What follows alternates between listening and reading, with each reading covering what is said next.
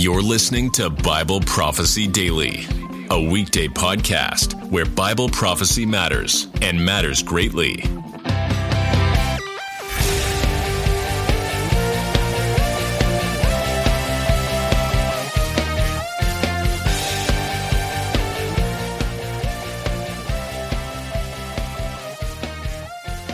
Hey, welcome back everyone to another program.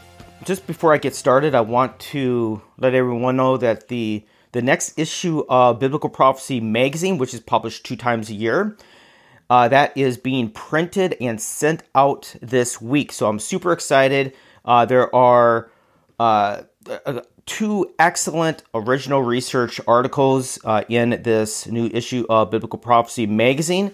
The first is by Janet Willis, called The Size of New Jerusalem and Why John's and Ezekiel's Cities Are Compatible. Traditionally, interpreters have thought the mention of the city that Ezekiel talks about in his prophecies and John's city, the New Jerusalem, interpreters have thought that these are 2 different cities because they've thought that the measurements are different. But Janet Willis shows that no, actually the measurements of John's city and Ezekiel's city are actually compatible with each other, which would suggest, given all the other similarities, it would indicate that John and Ezekiel's cities it's referring to the same city, that Ezekiel is also speaking of the New Jerusalem. So, and this has always been an objection for placing the New Jerusalem at the beginning of the millennium. I believe that Janet has done a wonderful job here, so that it's definitely clears the objection to the idea of placing the descent of the New Jerusalem at the beginning of the millennium, which we believe that's when the New Jerusalem descends to the earth, when heaven and earth coalesce, not at the end of the millennium. So to get the issue, I will leave a link in the show notes if you want to subscribe to the magazine. And also, if you want to get a free copy of the magazine, you can become an Eschatos partner, which is supporting Eschatos Ministries on a monthly basis, and we will send you out a issue of the magazine. Okay, and also I have an article called Prophecies Fulfilled Before the Rapture in the Early Church and Beyond. Of course, we're all familiar with all the prophecies that will occur in the last generation of the church. But a lot of people are not aware that there were a lot of prophecies that were predicted to happen before the rapture during the church age that have already been fulfilled in the first century and throughout church history. So yes, there's prophecies that are going to happen just before Jesus returns for the church, but there are prophecies that have occurred in the first century and throughout the church age. Of course, the major implication for that is that there's no such thing as the imminent return of Jesus, because pre-tribulationists, they believe that, for all practical purposes, that the moment that Jesus ascended to heaven, the rapture was imminent. I think that's kind of a ridiculous idea. What's the purpose of Jesus ascending to heaven and then only he could return in 2 seconds later? It never made sense. But I outline a number of prophecies, concrete prophecies that had to be fulfilled before Jesus returned, and that have already been fulfilled as well. And again, obviously, the future Antichrist and other prophecies have to be fulfilled in the future. But I am going to actually read one of these prophecies. It's an excerpt from the current magazine here for everyone here. But if you want to get the full article, you will have to subscribe to the magazine and or become an Eschatos partner. So one of the prophecies is the prophecy that Peter will grow old and die of crucifixion. We find a prophecy by Jesus in John 21, verses 18 through 19. He says, "I will tell you the solemn truth. When you were young, you tied your clothes around you and went wherever you wanted. But when you are old," gerasko, that's the Greek word for to be old, "you will stretch out your hands and others will tie you up and bring you where you do not want to go, i.e., that's crucifixion. Now, Jesus said this to indicate clearly by what kind of death Peter was going to glorify God. After he said this, Jesus told Peter, "Follow me." All right, so that's John 21:18 through 19. In this passage, Jesus makes a twofold prophecy that Peter will live to be old and be martyred by crucifixion. Later in life, the same Peter would pen, quote, "But if you suffer as a Christian, do not be ashamed, but glorify God that you bear such a name." 1 Peter 4:16. These two prophecies precluded in any moment rapture during his lifetime. Jesus could not have returned until after this prophecy was fulfilled. To be clear, it does not mean that Jesus would return immediately after this prophecy took place, only that he would not return before it did. Feeling the weight of this prophecy, pre-tribulationists have objected by citing 2 Peter 1:14, which says, "Since I know that my tabernacle," physical body, "will soon be removed, because our Lord Jesus Christ revealed this to me." 2 Peter 1:14.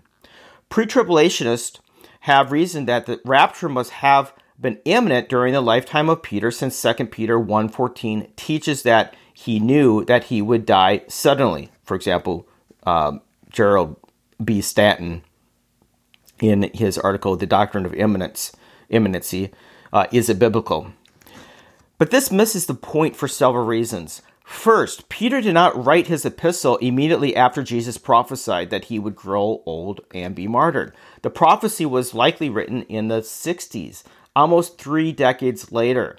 The prophecy given to Peter during Jesus' earthly ministry that he would grow old, and Peter's much later revelation that he would die soon, were clearly prophesied by the Lord at 2 different periods in Peter's life.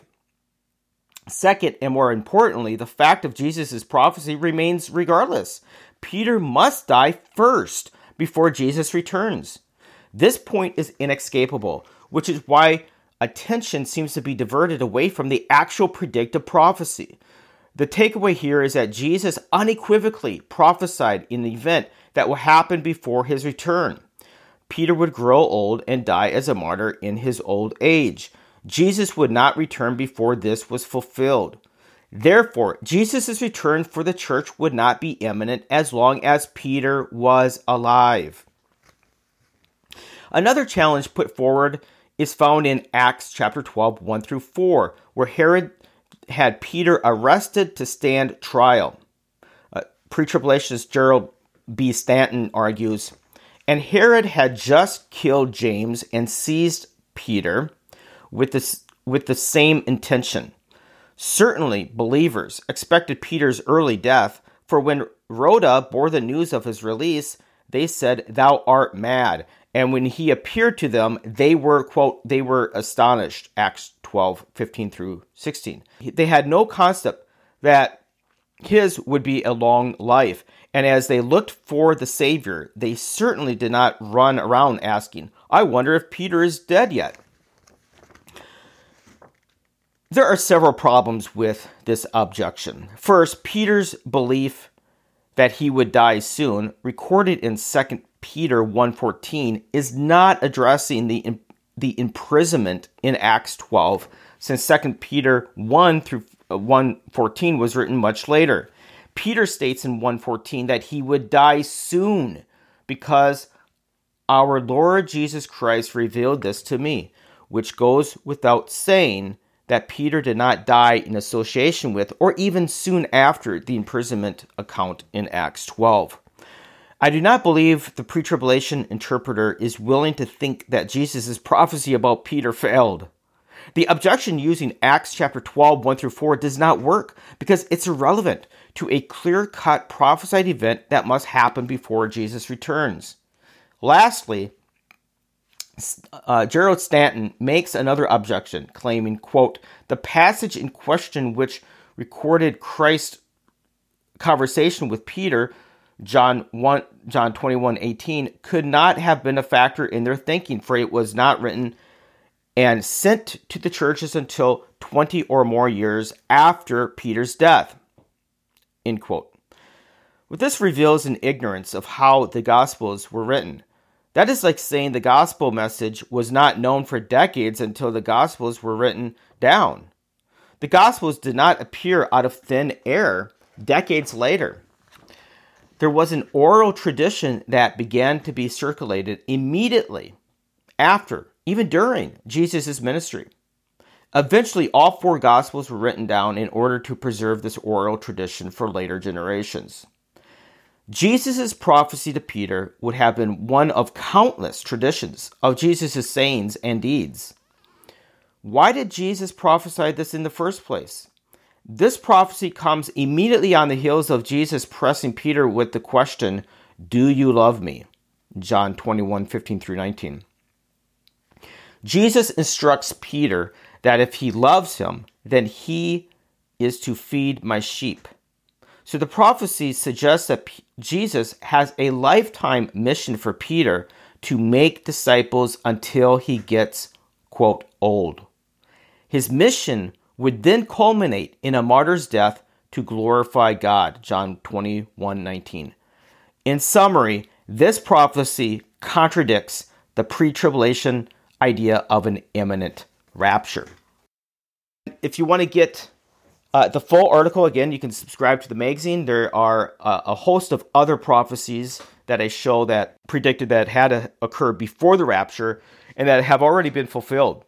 In future articles, I'll be addressing prophecies that have not been fulfilled before the rapture. And those, of course, prophecies will occur just before Jesus returns, most of them occurring during the Great Tribulation. And again, I will leave those links in the show notes. Okay, I hope that has been helpful, and we'll see you in the next program. Thanks for listening to Bible Prophecy Daily. We hope you learned something valuable today. Be sure to subscribe wherever you heard this podcast so you never miss an episode.